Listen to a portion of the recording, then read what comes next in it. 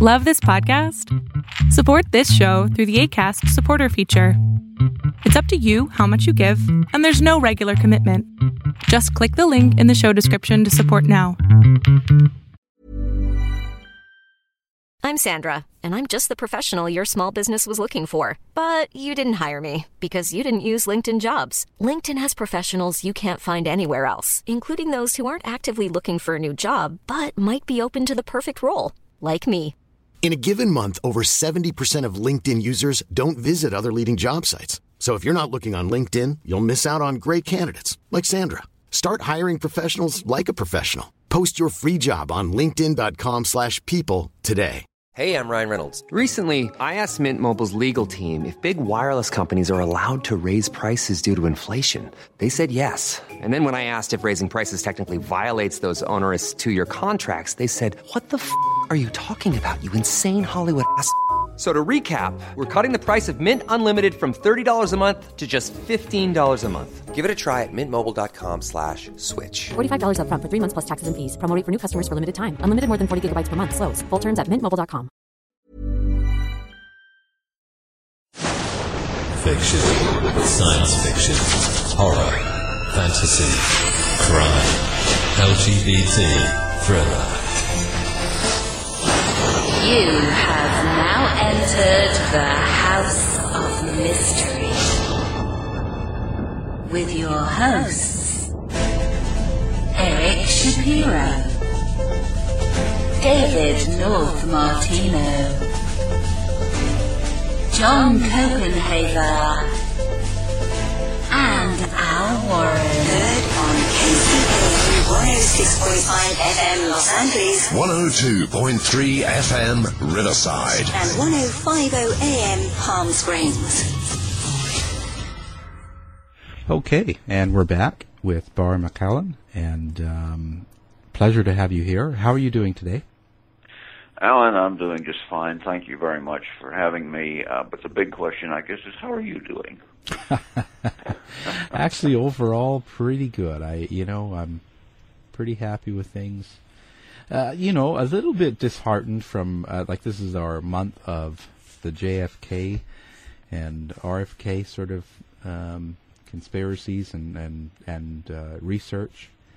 A little bit disheartening. I'm sort of sad from all the different discussions I've been having and evidence I've heard, and I always sort of looked at the time of the 60s as a great time, and with a lot of good people and doing good things, and it's kind of disheartening to hear some of the things that went on. It really is, and when you turn it over and you see the downside, the dark underside, like I mentioned, we have 2 options on movies for my first book, and we're working on a book of treatments, different ways to approach the story of what happened, not the story, the history of what happened. And it becomes, you search for a title, and right now the working title is Murder Horrific. So, like you were saying, the 60s had a lot of real progress, but at the same time, its dark underside is, and it's part of the story, history, but it is awful. It's just awful. Yeah. It's just sort of. I think because I was young, of course, very young, and it just sort of seemed like an ideal time. Like you could have faith in people, especially when you're young. You don't really understand politics or any of that sort of ideas, but I just sort of had a lot of faith, even in people like not only Kennedy and the things you hear and the good things you hear when you're young, right? But also even Lyndon Johnson, which I I think it sort of shakes your foundation a little. Is sort of where I'm at. That is so true, and that is why many people are really defending him beyond redemption. I mean, there's no way to really defend him if you look into the case, listen to the insiders, know the man for what he was. There's no way you can justify any praise for the man. But again, this is part of the history that I've been able to hear from people, other insiders, and it really lays it out. And it does. It answers a lot of your what you were just expressing your concerns. I mean, it was a time of Camelot, right? And along comes this horrendous murder, horrendous assassination, and you stop and you look, and what I was able to bring out and to realize was something the Warren Commission said almost on its first day: we are not a banana republic. Well, what that meant was our government would never be involved in a coup d'etat. Nobody with the government would do something like that. We're too good. What they didn't know is what I was able to bring out. Back in Texas, there was this fellow named Ed Clark, the secret boss of Texas, the only man Johnson trusted, and he had a banana republic in Texas where he was running the show completely. What he wanted, he got. And so your perception would have been accurate as far as the national scene, but when the national scene bowed down to this product of a banana republic, well, it was inexcusable. Yeah, certainly was. So, and to defend them, I don't know what they're defending. I can't defend someone like that. And not only that, I've also, in all the research, I hear all the tapes of Johnson and with Hoover and all the different tapes that they have now of, and it's just it's almost shocking to hear how he was. It really is, and a lot of people, and again I go back to the fog of history, they'll turn to these tapes and say, oh, listen, LBJ never admitted to killing the president.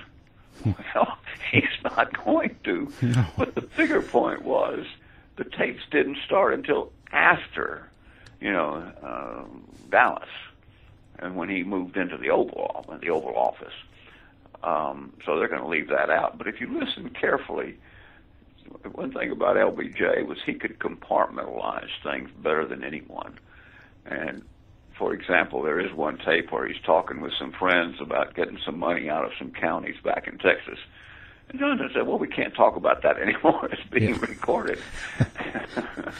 Yeah. So he knew what to say and what not to say. I mean, what he could admit and not admit is a story in itself, and it goes back many years before he ever became president. You can't say it's funny. It's not at all. It's just really strange that he could do some things he did. Like, for example, he admitted there was a conspiracy, and that was kind of a challenge. Yeah, there was a conspiracy. My side pulled it off. See if you can crack it. It is so well covered up, you'll never find out, but there was a conspiracy. Explain it is impossible, but again, the man could compartmentalize and even talk against himself. Yeah. So, what do you think it came from for him? Like, how do you describe his background? I mean, he was from Texas. It is really well described by several historians, and Robert Caro is probably the best one on those early years, those years before he was elected to the Senate in that stolen election back in 1948. He was always compelled to move forward. His father had gotten into bankruptcy, and his mother had been so disappointed, and she had really pushed her son, Johnson, to do the best he could and not to make any mistakes. And this, your mother's voice is a powerful voice. Oh, yeah. But he always had this ambition, but at the same time, he was able to manipulate all through his career, a victory here, a victory there, even though it wasn't a victory. I mean, for example, he stole being Speaker for the small house, the representatives' aides, all they called them back then secretaries, and he manipulated that vote. He manipulated the vote to get elected in college, for which he was suspended and spent a year off doing some sort of public service. He was elected to Congress with a minority vote. I mean, he had 37% of the vote back in 1938. What happened, the congressman died all of a sudden, and they had to call a special election, and it was set up to be, high man wins. Well, he didn't win that one. And then 48 comes along, and he steals that election. So he had this overwhelming ambition. It's almost existential in the sense that whatever I want, I mean, it's the center of existential theory. I think that you get what you want. You really get out there and pull it off. Nietzsche did that. And don't let me wander too much here, but Kierkegaard was the opposite side. He was so committed to his religion that he would do anything he believed God wanted. That would be the guy who follows the law, right? Yeah. Like John Kennedy. On the other hand, you had Lyndon Johnson, who had absolutely no parameters of what was right or wrong. And it all comes out of this growing up years, which were tempered again. Alan, let me just add this, too. He grew up in a time when, slap leather, six-shooters were carried around strapped to your side in Texas, when they had the Ku Klux Klan almost electing a governor, when you had lynching going on. No respect for human life, really. So this murderous trend, this murderous thinking, was part of what he grew up with, and he lived it out. And in talking to people this month, one of them is Professor Corner, John Corner. He sort of described him as having quite a few mental illnesses. He was sociopath is what he called them, and paranoia and bipolar. Yes, and let me explain that when he came back from Washington, when he couldn't stay in and pulled out of the election in 1968, he went into deep depression. And through the law firm, we hired a psychiatrist. Now, this happened before I joined the law firm. Let me put it this way: before I was a partner, and I found out about it later. But he had this psychiatrist who was trying something new and different, and it was working against suicide thoughts, trying to bring him around. The last time I saw Johnson, it was when they dedicated the LBJ Library in Austin, and he was there under one of the fountains talking to Ed Clark, the only man he trusted, and my law partner. And I walked over to visit with him for a minute, and you could see that the evening, all the congratulations and praise that was given Johnson had helped. But he quickly went back into it, and two things we know for sure happened. One is, after he went to the inauguration of Nixon, he came back home and started smoking. And even his own daughter said, "You're going to kill yourself." And he said, "It's my life." He had reached a breaking point. I mean, people reach this point, and he was so depressed from everything else. But another thing happened in his mental makeup that we know about. A lot of it we can talk about from his, observing him and all, but what he did is important too. He became a Christadelphian. Now, this is a group that believes the Jews are going to inherit the world, and if the world should end, it would be okay because the Jewish race and Jewish religion, the Jewish people, would be there to take over. And this kind of thinking is millennial type thinking, where it's okay for the end of the world, and it's part of his makeup at this late stage in his life. And he has gotten away. He had, and what they're trying to do is cover it up. That he did become a Christadelphian in his last years. It was something his uncle had been, and his father had been. It was kind of an offbeat religion there. But to my mind, you can interpret that as being suicidal and committed to even the country. It was that awful. And so, yes, he can be a sociopath. He can be, unconcerned about legal standards in every which way. And again, it comes back to what I mentioned earlier, an existential belief that what I want to do is what's right, and that's that. Don't get in my way. And he had that. I had in my book, the first book, the Blood, Money, and Power book, I had identified the penthouse records. And these were records the law firm kept up in the penthouse of the bank building we were in. And Clark had put them behind a fence. It was strange. Usually lawyers, can see any kind of records they want to. And we could have seen those, but we had to ask.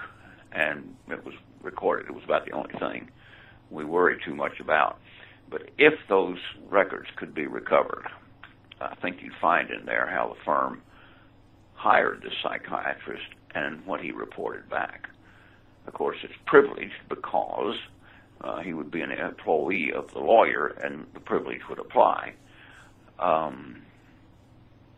So to get back to it and try and answer your question, I'm looking at things I can identify to be evidence of the state of mind he had, of things he had done.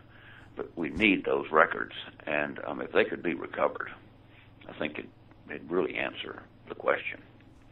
Right. Yeah, it would help. And so actually, I didn't do this at the beginning, and I should have. So for the listeners that don't know who you are or haven't done the research or any reading about it, describe actually some of your background for them, so they understand that. Where are you coming from? Oh, yes, and I was a lawyer and partner with Ed Clark, who I mentioned earlier was a secret boss of Texas and Johnson's only trusted friend. I went to law school in Texas, ended up with good grades and a good record on the bar exam. I guess part of the story there was my father-in-law was dean of the law school. And if you remember The Paper Chase, which I believe was a 1960s movie, it was kind of what it was like, having the dean as your father-in-law. But he was a great man. He really was, and he set a standard for me. But there I was in Austin, finishing up law school, and had a child. My wife and I, we had our first son, and it was time to get a job. And I took a job in Washington with the Federal Power Commission, which regulates oil and gas, very important to Texas. And Clark hired me when I finished service I'd agreed to in Washington. And that was in 1965, so it was 2 years, or a year and a half after the assassination. And immediately got into the legal life in Austin. Had my own TV show, The Law and You, which was okay because it was right before the NFL Game of the Week, and had some pretty good cases. Blocked the highway in San Antonio at the Supreme Court level. But with the law firm, it became pretty obvious once I saw and was told that Clark had planned the assassination, something I didn't believe, but one of my partners said it. And what's said in a law firm is sacrosanct. It's what we know about what we are doing and did. And I gradually drifted away from it. And at one point there, they asked me to represent this guy named Oscar Wyatt. And there was no way I could do that. I had been representing some other clients on the opposite side, but they wanted me to do it, and they said anything Leon Jaworski wants, we do. Of course, Jaworski would be later prosecutor, and he would also be involved in the Nixon case. And he would be in charge of the Texas investigation into the assassination. So he was a very key man. I said, I can't do that. And they told me 3 times, you got to do it. Whatever he wants, we do. And I said, I'm not doing it. And so, my term there with the firm was over, and I left, set up my own firm. Went through a fight with the Clark firm. His big connection, I think this is true of most of the big law firms, is they have a bank behind them, like he was chairman of the bank. This gives you the right to do something important. If you have someone you don't like, unlike the Godfather, you don't have to just kill them, but you call the note if they have one. So they called the note. I ended up in a big fight with them, with the bank that did it. Ultimately, the bank went into reorganization, which meant I couldn't sue them anymore, and everything was thrown out a few years later. And that's when I started investigating what I knew about the Clark firm and the assassination. At this point, this was in '94, I started working with some other researchers and decided to redo some of the work the Warren Commission had done just to see how bad it was, and we uncovered fingerprints from a fellow who had killed for Johnson back in 1950. And we had his prints there in the local police office, and hired. Well, we didn't hire him. He was willing to make the study blind, but as a study, philosophical. And he made a match to this fellow named Mac Wallace to a fingerprint that was recovered on the 6th floor of the school book depository in Dallas. And this, as far as I was concerned, was again really good evidence to go forward with what I knew had happened. And it was presented in due course and is in the book with a discussion of how it made the case for what I knew and could present in a book. Why do you think that kind of evidence wasn't used? Well, the print evidence is a specific and good example.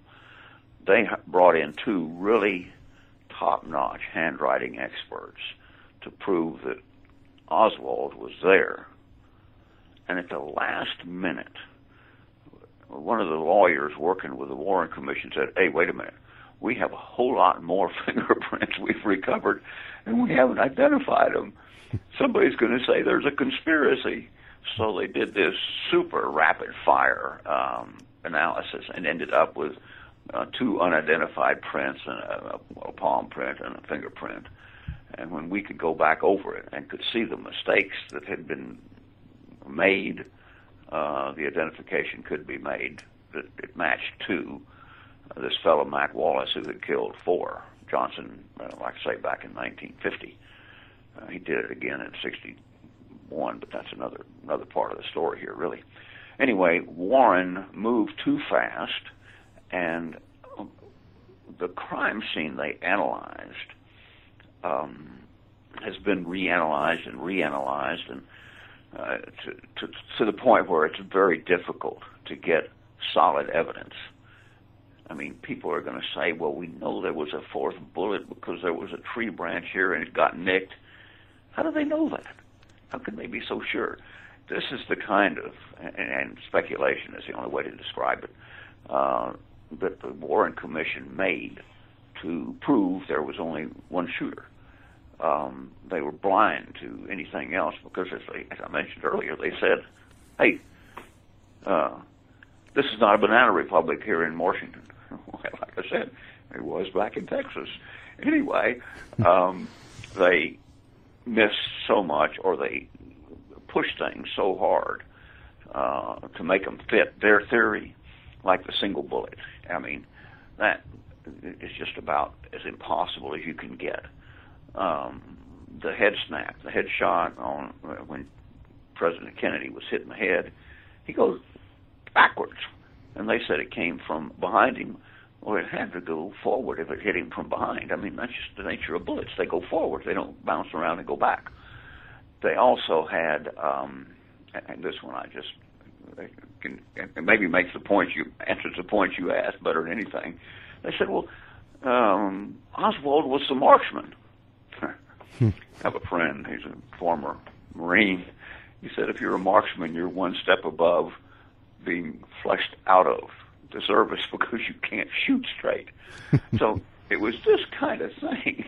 They just construed everything, misconstrued everything. And it's where I said they never could have made a case beyond a reasonable doubt, which they should have been able to do if they'd listened to and seen what they were doing and had looked beyond, looked for the guy in the Banana Republic, Johnson. They would have found something very, very different. The way I put it in my sequel to the first book, which title is Verdict, is that they didn't look at Johnson.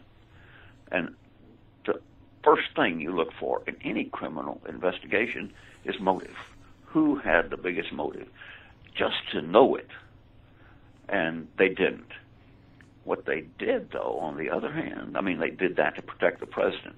On the other hand, they did a huge disservice to the one who suffered the most, and that was John Kennedy. If they had taken a look at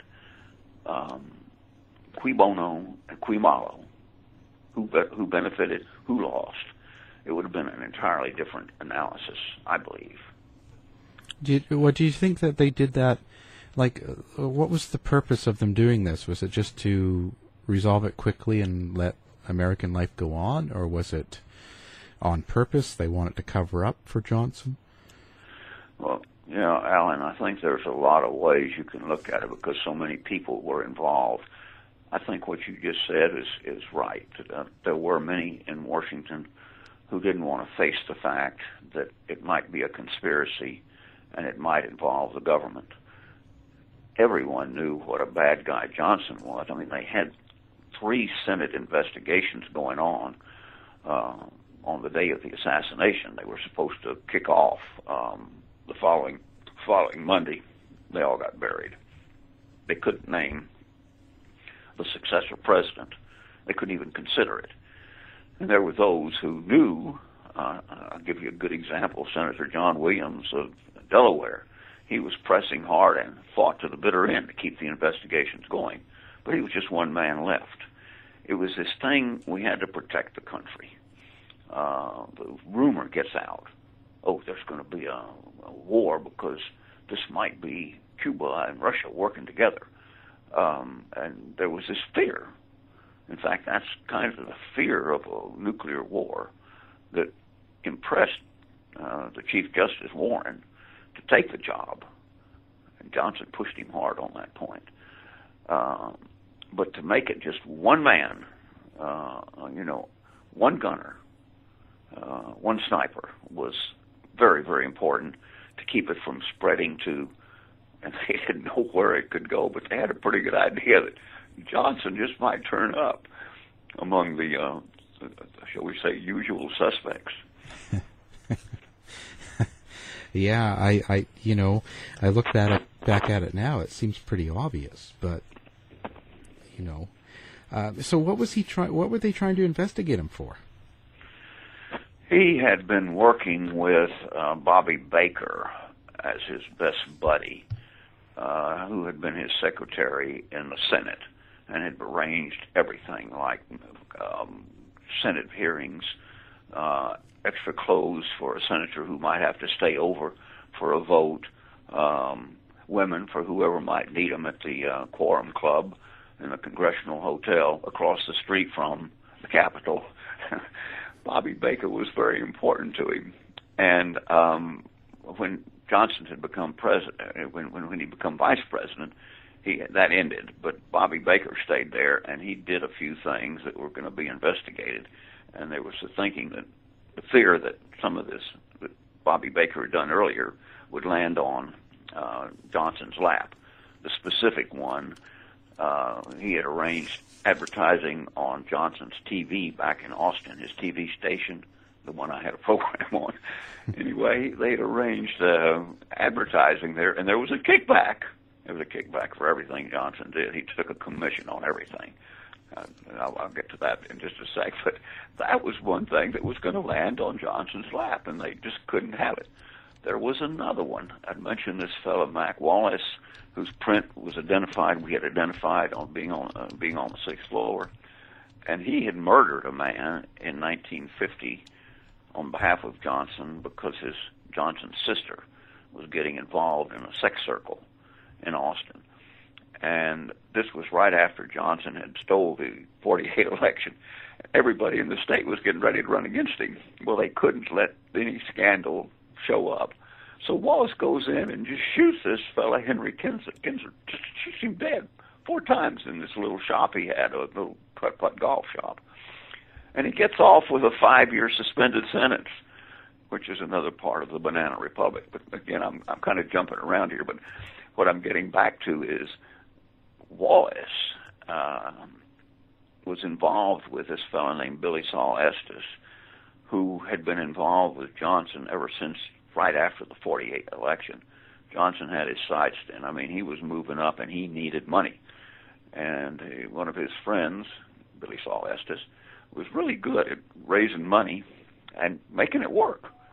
He raised a lot of money for Johnson, and again, the commission applied 10% kickback on federal money that was given to Estes to go back to Johnson. Well, in the course of things, these crimes surfaced, and an investigator for the Department of Agriculture was going hard and strong after Estes, which meant he was going to uncover Johnson. Johnson has a meeting with Wallace and Estes in Washington on Inauguration Week. I mean, John Kennedy has been inaugurated. It's his week.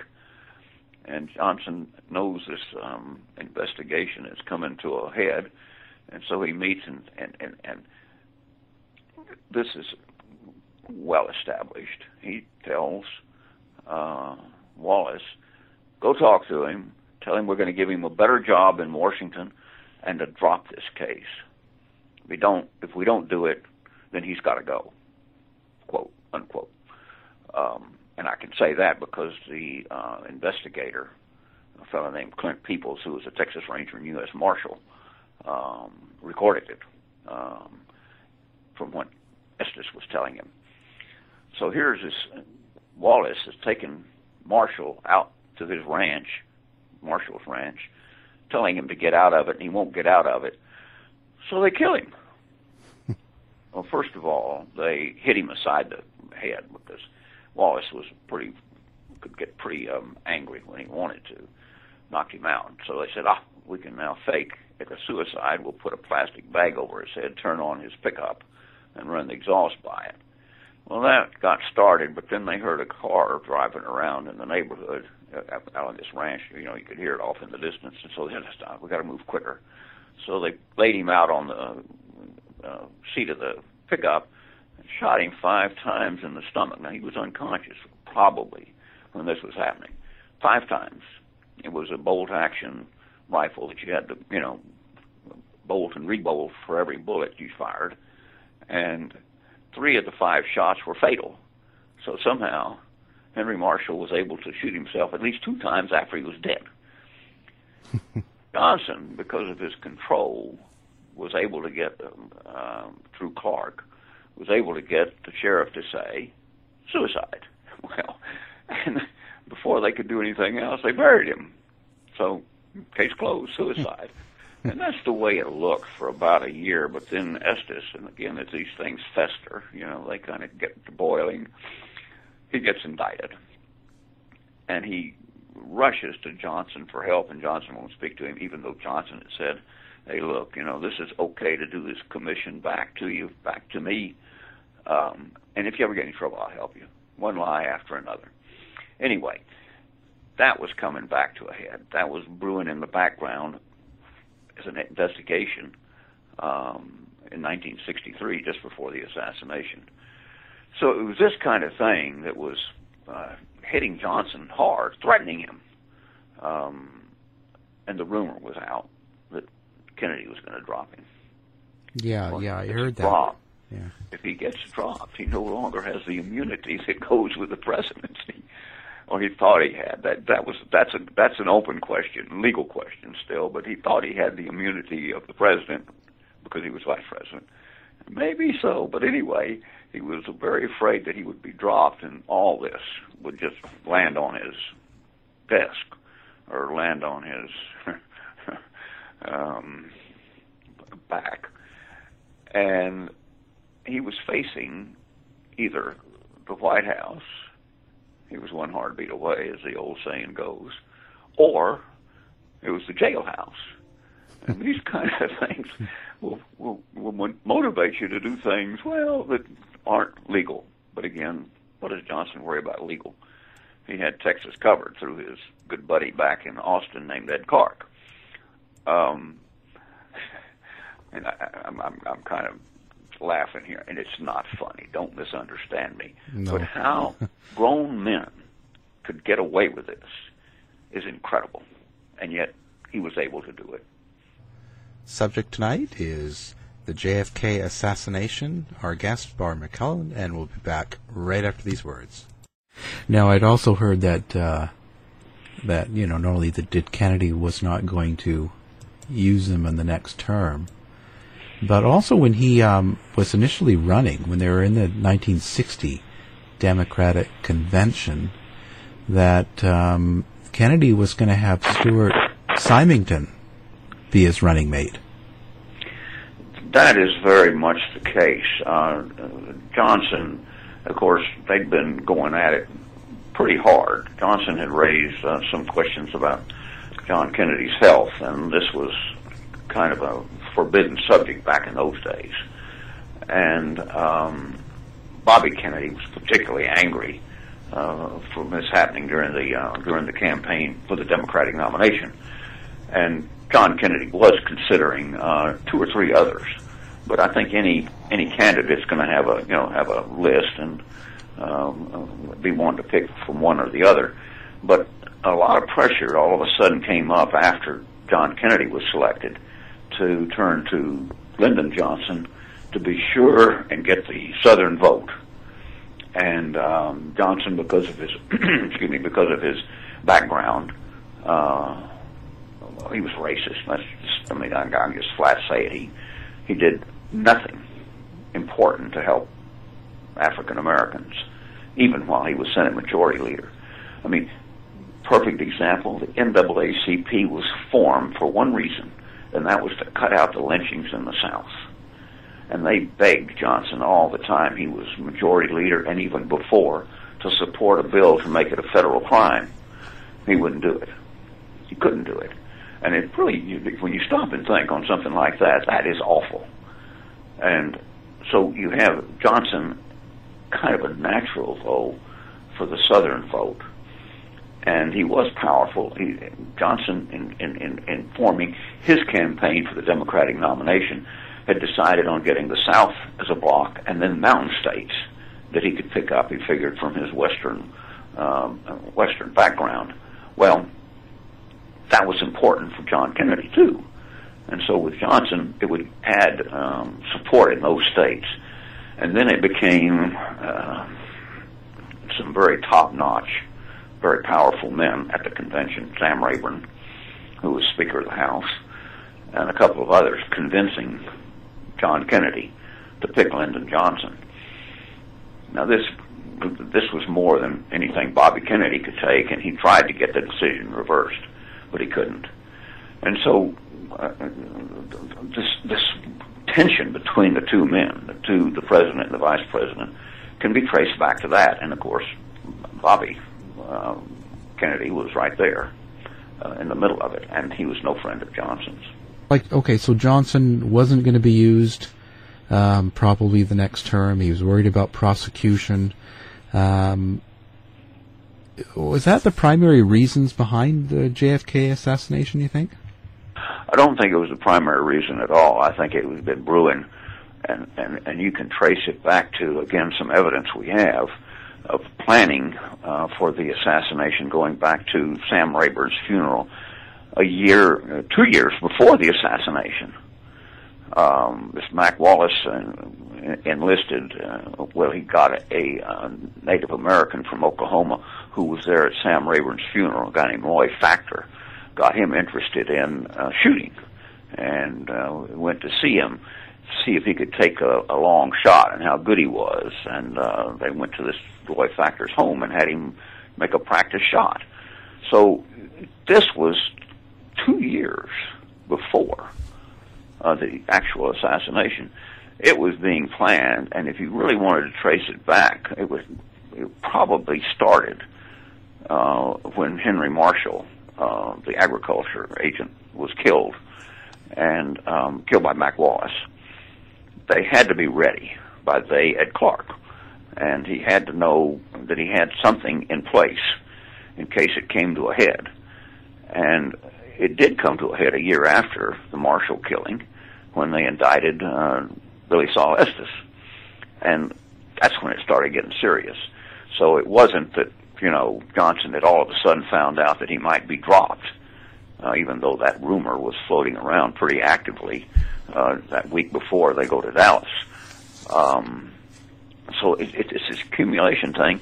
Back to what you asked about earlier, what kind of person was Lyndon Johnson?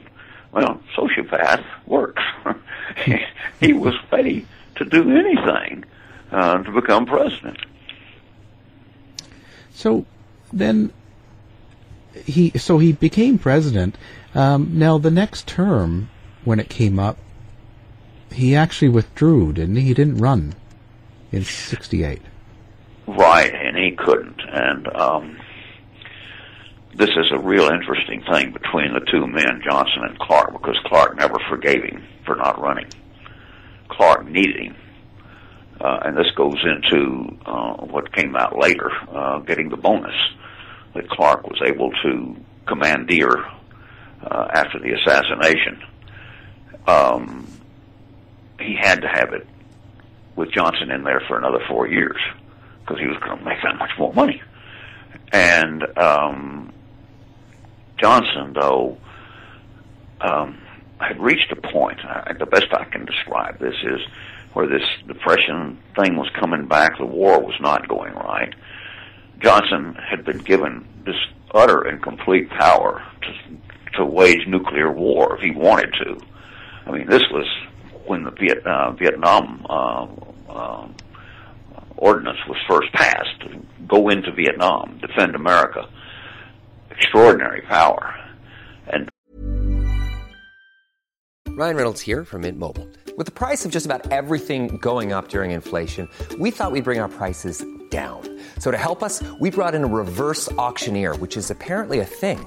Mint Mobile Unlimited Premium Wireless. How to get 30, 30, bit to get 30, bit to get 20, 20, 20, bit to get 20, 20, bit to get 15, 15, 15, 15, just $15 a month? Sold! Give it a try at mintmobile.com/switch. $45 up front for 3 months plus taxes and fees. Promo rate for new customers for limited time. Unlimited more than 40 gigabytes per month. Slows full terms at mintmobile.com.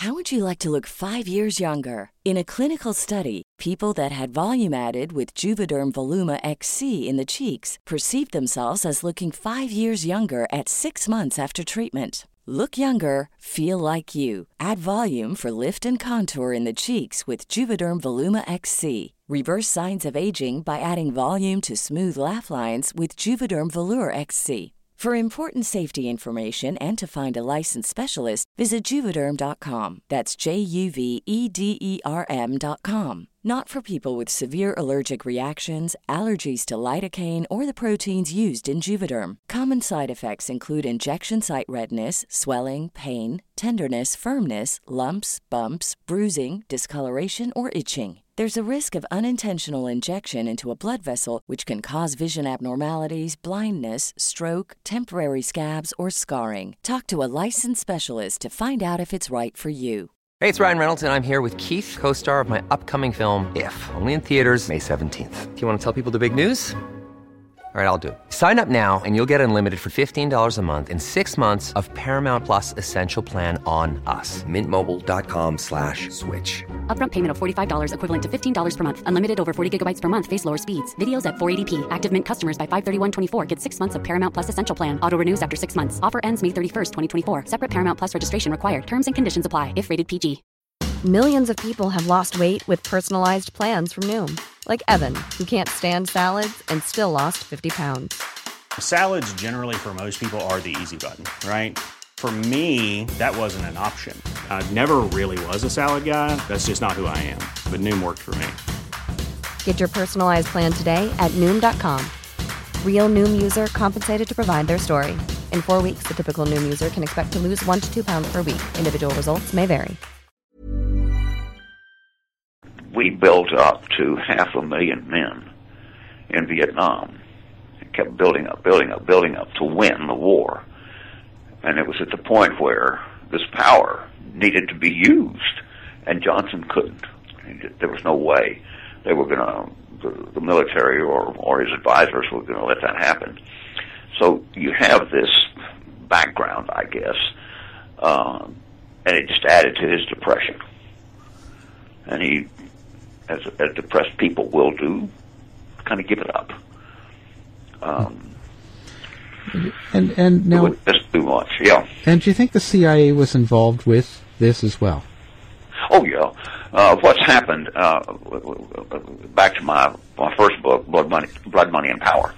When it came out, it was kind of like going to court, and you lay it on the table, and you say, "Here's the charges against you. Now answer them." Well, I heard a lot of answers, and a lot of them were pretty critical. I mean, at one point there, I felt I'd been both firestormed and waterboarded. But I had a lot of support, too. And some of the support came from insiders who could identify the CIA that was involved. Now, in the history of the investigations, the official ones in Washington, the House Special Committee on the assassination concluded there was a conspiracy and that probably rogue agents of the CIA were involved, but they didn't know who they were. Well, this is another part of the story, and this is going to get more interesting. I mean, Alan, some of the names that come up, Trigger Jones and a few others are, well, unusual. The Smuggler's Hole is where the history really involves the CIA that I've been told about, the history. The Smuggler's Hole is a little place down in a little town called Eagle Pass, and it was the main road between Spain and Texas for many years, and Mexico and Texas later, of course. And it was where the smugglers could go through and not pay anything, free entry. Well, they started using that, and when Cuba fell, through this fellow named Robert Bibb, and his father had been in Cuba when Teddy Roosevelt took his Rough Riders down there, and he got a contract to export deer tractors to Cuba. And they did it through the Smuggler's Hole. Well, now, they didn't go out at night and just go through this low-water crossing. But because he was director of the port, director of the border, he could say, go on through, even though it was forbidden at one point, well, after Castro took over and after the Bay of Pigs, to export weapons. And this guy, Robert Bibb, you gotta understand now, I'm covering a lot of ground here, was a roommate with Lyndon Johnson when he was in college. They were the best of friends and stayed that way. And Bibb helped JFK and arranged a honeymoon for him and Jackie in Acapulco. Big friend, close friend, guy able to do things. Well, there were 4 men involved in this smuggling operation. And what they did, was keep on moving weapons, and they were bringing drugs back, and they got the mafia involved in it, but they got caught. They got caught and charged after Lyndon Johnson left office because his power to pardon was no longer there. And they were all indicted in New Orleans. They were a fellow named Richard Harper and a Murray Kiesler, a Barry Seal, very famous guy in the assassination research, and a Marion Hagler. Well, one was on the board of the bank in Eagle Pass, the Bibb Bank. Barry Steele had been involved with the CIA as a pilot for many years. All of the so-called rogue CIA agents were involved in the smuggling operation, and when they were charged, they were defended by Ed Clark. Now, I mean, I don't know how much more of a circle you want to make, but here's where I was getting at earlier. This was all brought to my attention because this fellow named Jack Worthington came to see me. Like I say, I didn't go out digging up this information. It was just coming in the door. Jack Worthington was told by his mother that John Kennedy was his father. Now, Jack looks a lot like John Kennedy. And the case was presented to ABC and to a couple of other media outlets in New York. And Jack asked him, if you can establish that that John Kennedy was my father, you know, a very important question for us guys. We need to know who our fathers was. And they agreed, the media agreed, okay, we'll do what we can to find a connection, and we'll keep it secret, unless we make the story and can bring it out and answer your question. Well, ABC was one of them, and they apparently reportedly stole some DNA somehow.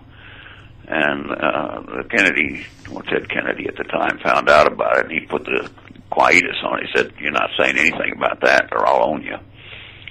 So the magazine kept up the study. ABC dropped out, looking for an honest way to find DNA, and they weren't having any luck until about a year after their investigation had started. And they called Jack and say, we've got it. We're sending down a private investigator protection. We've hired a media guy. We're getting ready to break it. I'll get back to you in a week. Well, in that time, they called Ted Kennedy, and he told them the same thing. If you bring this out, I'll own you. They dropped it. In dropping it, they were very unfair to Jack. But where Jack fit in, he could tell me about both sides here because his mother was a Bibb. This tied it right into the little smuggler's hole and the rogue CIA agents. And you have this picture then that has emerged of a couple of CIA agents working with Mac Wallace, who was being directed by Ed Clark, putting together a plan to assassinate the president. It was a very close thing. It wasn't something that was announced to the board of directors at the CIA or anything. It was some rogue agents, like the House Special Committee said, and they worked with and were enlisted by Wallace and Clark to tie it in even further. Yeah. And Alan, are you with me? I'm covering a lot of ground here, but I'm bringing you all back to this little CIA point of contact. Yeah, no, I'm there. There was this guy, George de Mohrenschildt, yes. He was a friend of Oswald's. He also spent time with the Bibbs in Eagle Pass. And so if you need connection, I had earlier established a connection through Clark to Oswald because one of my clients had been a fellow who owned a small pipeline up in the Texas Panhandle. And so there was a sort of a connection there, but now it is strong because this George de Mohrenschildt was the fellow that took Oswald under his wing. He was a former Russian, and tried to get him jobs, but he was also working in the oil fields, and surely that's what brought him down to Eagle Pass. So you have this fellow, Robert Bibb, who was a county judge at the time. His brother was the business manager of the Bibb family in Eagle Pass. And you can see how all the connections could be put together. And this planning, like I say, that started, what was it, 2 years? We know it was underway 2 years before the assassination, could be built up. And it didn't have to be, hey, you want to shoot the president? We've been approved by the CIA, their board of directors. It was all strictly off the cuff with people they knew they could trust not to talk. And that's who they could find through these many contacts out in the woods, so to speak, and bring together a team. For example, this Lloyd Factor that they enlisted, and he said, "Oh yeah, I'll shoot somebody. Meet me in Dallas." He shows up there on the 22nd. "We want you to shoot the president." He left. He wasn't going to have anything to do with it, but he didn't know about it until that day. And so I think the story you can put together, the history you can put together, is that they had the group together, and they had enough who were committed, and you could leave Oswald in, as what he said he was, a patsy, and you could leave Lloyd Factor there to be another patsy, but he bowed out and left. It all ties together. You asked about the CIA being involved? Yeah. Yes, they were. Yeah. And did they have their own reasons as well, do you think? Like, I mean, because some of the people I've talked to now said that they were running drugs out of Laos and Vietnam, and and they didn't want Kennedy to shut them down, and Kennedy wanted to kind of take apart the CIA. I don't think it was the drugs as much as it was the Bay of Pigs. The CIA had put together that effort to overthrow Castro, and if you remember, back then, Robert Kennedy said, "We're not sending American airplanes in to support the freedom fighters in the Bay of Pigs." And of course, the Cuban army was able to overwhelm them. So the CIA blamed John Kennedy for that, and that was a real grievance for some of them. In fact, the one that I am most closely involved, most closely identified, corroborated, is a fellow named David Morales, and he was in charge of the CIA, shall we say, dark side operation, including the Bay of Pigs operation. But the drugs were there. Don't misunderstand me. That's how you could bring the mafia in, because one of the agents on of these four that were identified that were involved with the bank in Eagle Pass, one of them was a mafia representative, and they were moving drugs. Now, I mean, that was another problem they had, and why they ended up indicted. And so, have you talked to any of the Kennedy family or anybody on that side, and or if you heard anything about what they figure about this? Yeah, I have, and I mean, that was, I don't know how to kind of put it, I get kind of emotional over this, because I admired Kennedy very much. I mean, you can talk about Camelot and all, and yes, he did a good job. He was a very good man, and he had some wonderful ideas, and he set the nation on the right track, something we're still doing thanks to decisions he made. And so I was I was a great admirer of John Kennedy. And when I started my investigation, when my book came out, it's when I started getting calls from the Kennedys. One of them was this fellow, Wilson Gathings, who was a Kennedy through Jackie's side of the family. A couple of more call and tell me how something needs to be done. One of them was the historian for the Kennedy family, really, who lived in Florida, and it was back when we were looking for the DNA, and she said, "Well, I have two things that you could use."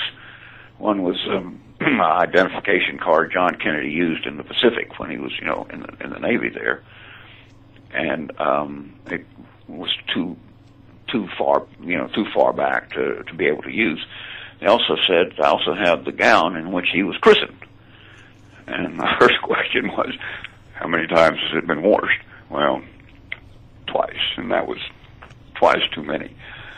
It was that kind of contact. But the biggest contact on the Kennedy side was this lady, Meg Azani, who had dated John Jr., who had had breakfast with Jackie, who had heard Jackie, who Meg said she mentioned John Kennedy, Lyndon Johnson once, and there was silence, dead silence, for at least a minute. Jackie wasn't going to talk to him or allow him to be mentioned. And then Jackie resumed the conversation, not talking about Johnson at all. Meg said she shall never talk about that. I mean, she could tell me things from deep inside the Kennedy family, like Jackie could tell how she once told a fellow at a banquet that when the assassination happened, she almost lost her mind. I mean, you can't imagine how horrible it was for that person sitting right there, looking at her husband, and his head explodes. And she does all she can to help him. I mean, this is huge courage for Jackie to have been able to do these things. But Meg also had another deep, deep insight into the Kennedy family because she was dating John Kennedy Jr. And she was with him when they had one of the hearings at the House Special Committee, and John wrote a poem. He drafted a poem. This was a little Kennedy thing. When they were together, they'd write poems to each other. It was, I guess, a literary foundation for the family or something. But he wrote a little poem, and he called it The Penitent Society. And he was struggling. I mean, he was 16, 17 at the time. And but he was trying to get America to say that it was a horrible assassination and it was a conspiracy, and we need a penitent nation, someone to take steps to right the wrong. That's the first written evidence that came out of my contacts with the Kennedys. But she could also tell me how he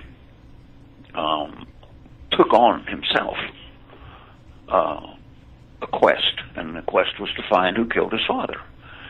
And when he had his magazine, George, in the 70s, that was his whole ambition. It was in the 80s, I'm sorry, in the 80s.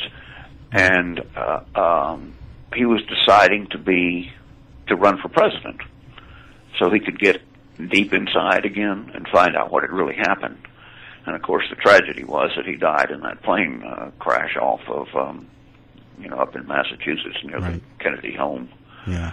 So it was this kind of contact I did have with the Kennedys, and it was really heartwarming. And when you stop, like I'm doing right now, and think about it, I mean, you get real emotional about it. Because I didn't call anybody. I was not about to call them. This was, such a horrible thing that it was not something I could speak to them anyway. Of course, I didn't really go out and dig up evidence anywhere. It was coming to me, and this was part of the history that I got from what I would say are really key members of the family. Oh, and one other thing, Meg had written a book about it, mainly about her relations with John Jr., and she knew Caroline real well. It was part of the family. I mean, she was there with John Jr. in the apartment they had there on Fifth Avenue in New York, and they were friends. And Meg told Caroline, well, first of all, about my book, and Caroline had written a little note on that. Should we be interested in this? Well, this note was written back in 2005. 10 years later, she was still interested. Meg went to Caroline, and Caroline said, write your book. I'm not going to take a stand on it one way or another. Very important, because the Kennedys had uniformly avoided any public appearance that they believed there was a conspiracy. But again, you come deep inside these families, deep inside this fog of history, and you get the story, the history. Yeah. So now, do you think this has obviously changed the world and changed America? Do you think this could happen today in the same sort of way? I do indeed, and you really ask a really good question. A lot of people think it's just a matter of digging into the crime scene and figuring out what happened, or speculating on who was doing what when they don't know some of the things I was able to find. They said, let me put it this way. When Kennedy was assassinated and they had the funeral, this magnificent funeral in his memory in Washington, and the Warren Commission comes along and does a very bad job, you don't get closure. Any family goes through it. They have to have some kind of closure to know what happened and to believe it. They couldn't believe the Warren Commission. That's why 80% of America at one point had nothing to do with Warren. I think it's dropped down to 65 now, but there's still a big number that are uncertain, willing to learn what the history really is. So when you have this bad feeling, it keeps going. Carter referred to a malaise.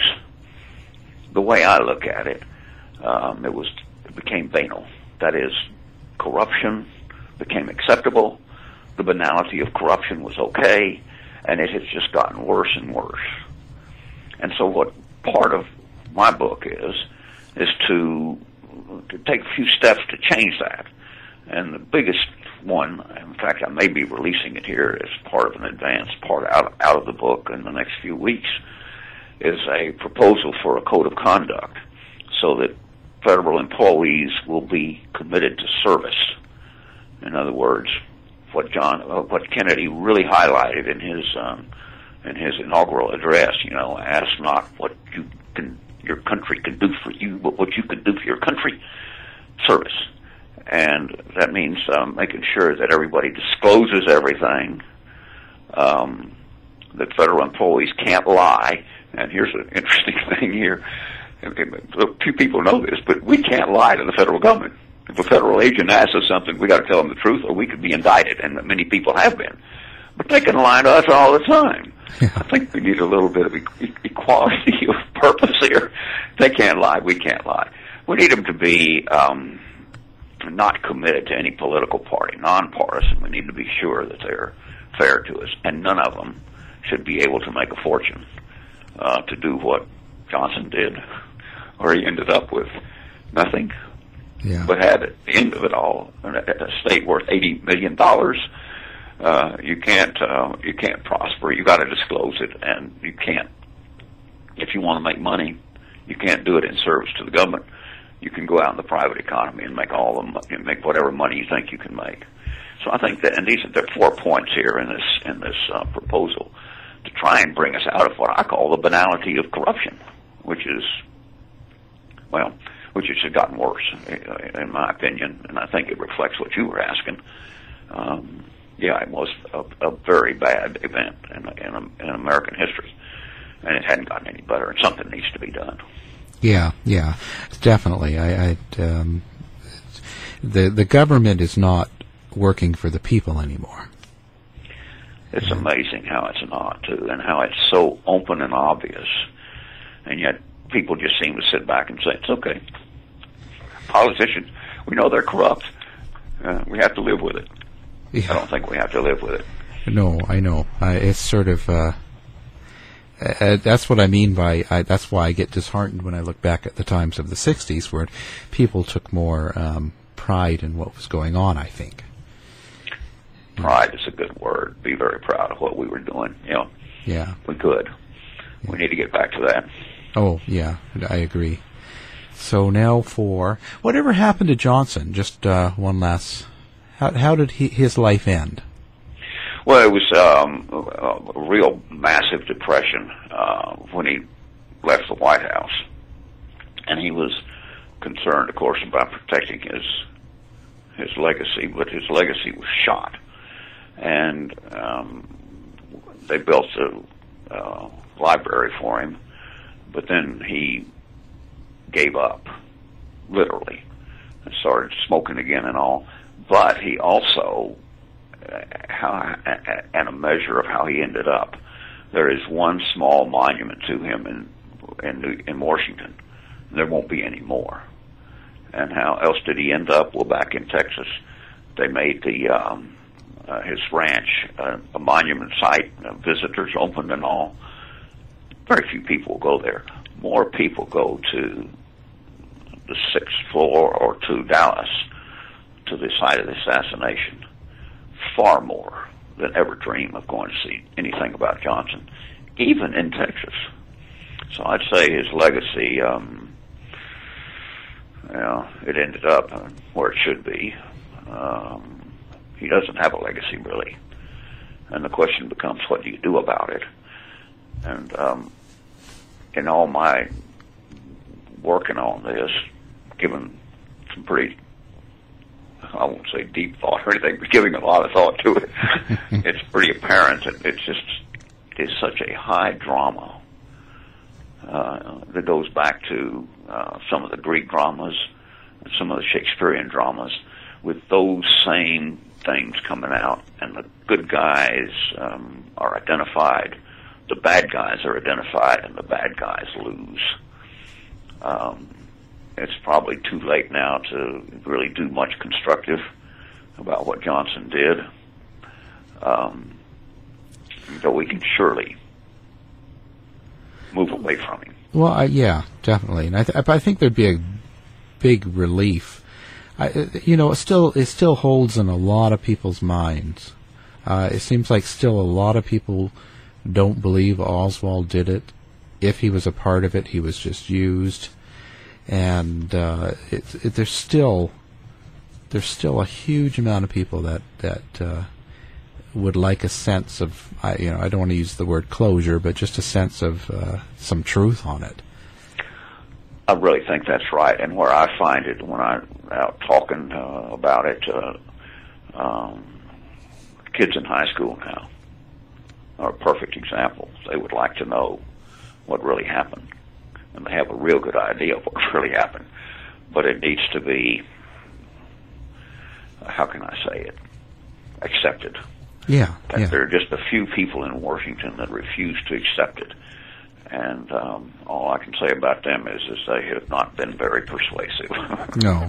And so now a lot of the files still aren't released, and they're not going to be for a number of years, right? Right.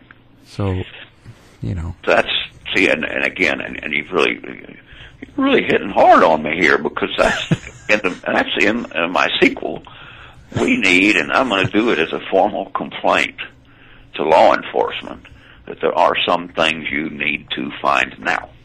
One of them is I'd like to see recover the penthouse records I mentioned earlier, if they're still available. Billy Saul Estes has some records that need to be recovered. There is one record of a tape he made in a hotel in Austin, where Johnson said, and Estes said he recorded it, where Johnson said, kill Kennedy. And this is another little quirk in Texas history. Billy Saul Estes tried to record everything. He carried a little briefcase around. Of course, back in those days, they didn't have the little ones we have now. You had to have a bigger apparatus. Yeah. And this ranger he worked with did the same thing, Clint Peoples. He would record everything.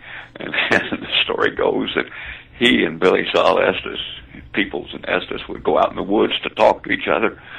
Both of them would record each other talking.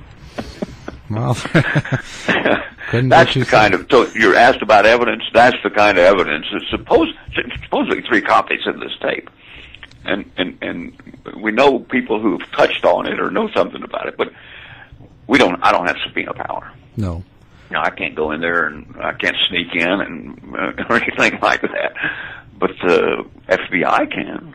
Yeah. And the police department in Dallas can. So yes, we need to bring out this evidence. And again, you've got some big files with the CIA that need to come out. So why isn't it that they won't release it? That's a real good question. Yeah. I don't know why, except you can say they don't want to uncover it. With the CIA, now there is a special feature to their non-participation. They set up it was called a Project Mockingbird. They deny it exists, we never did this. But back in '48, when they set up the CIA formally, they had a fellow in charge of propaganda. Now, of course, CIA is supposed to operate only outside the United States. They operated inside the United States, and they had some of the top newspapers working with them. The New York Times, CBS, all worked with them to tell the CIA story about what was happening in the Cold War and why it was important to the United States, and what was happening in the United States that was important to the United States.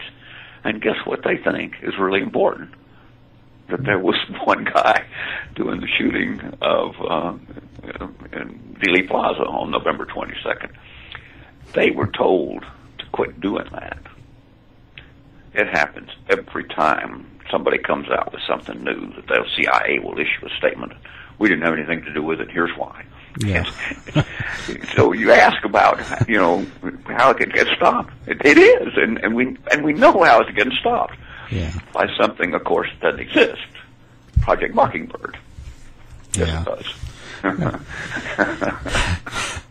So let's tell the listeners how they can get a hold of you if they want to talk to you or email you, and also the books you have out and how they can get them. Well, thank you very much. That's Bar McClellan, and I have the listing in Wikipedia, and you can find out a lot there.